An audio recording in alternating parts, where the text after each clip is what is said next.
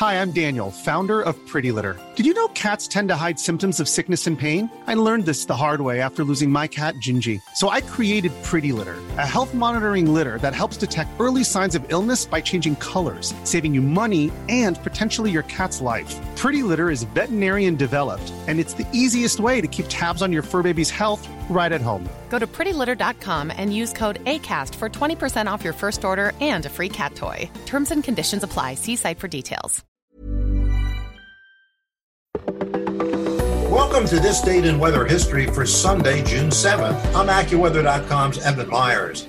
On June 7th, 1984, 9 people died and 200 were injured when a tornado slammed into Iowa County, Wisconsin, in the community of Barneveld.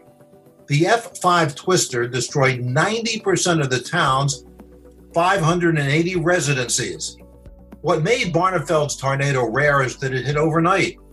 A majority of tornadoes occur between 3 and 9 p.m., and violent tornadoes almost never happen that late at night. Many tornadoes show a telltale hook shape on radar, but this tornado did not. Meteorologists could see fast-moving storms on radar heading northeast through Grand and Lafayette counties in the state of Wisconsin, but without the hook, they did not know a tornado was forming.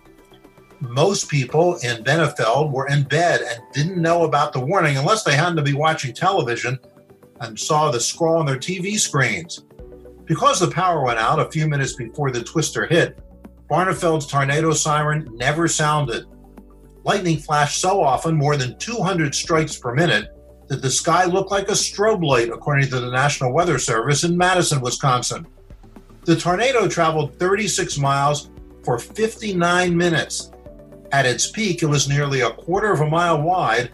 Destroyed were all 3 of Barneveld's churches, 93 homes, 17 of the community's 18 businesses, including the library, fire station, bank, post office, and municipal building. Barneveld's water tower is marked by blue paint about halfway up, possibly from a twirling car around the base of it. Couples sleeping on the upper floor of their house ended up in the basement with their truck on top, but they survived. Paper debris, including checks, letters, bills, and invoices, were strewn over an area 23 miles wide and 110 miles away.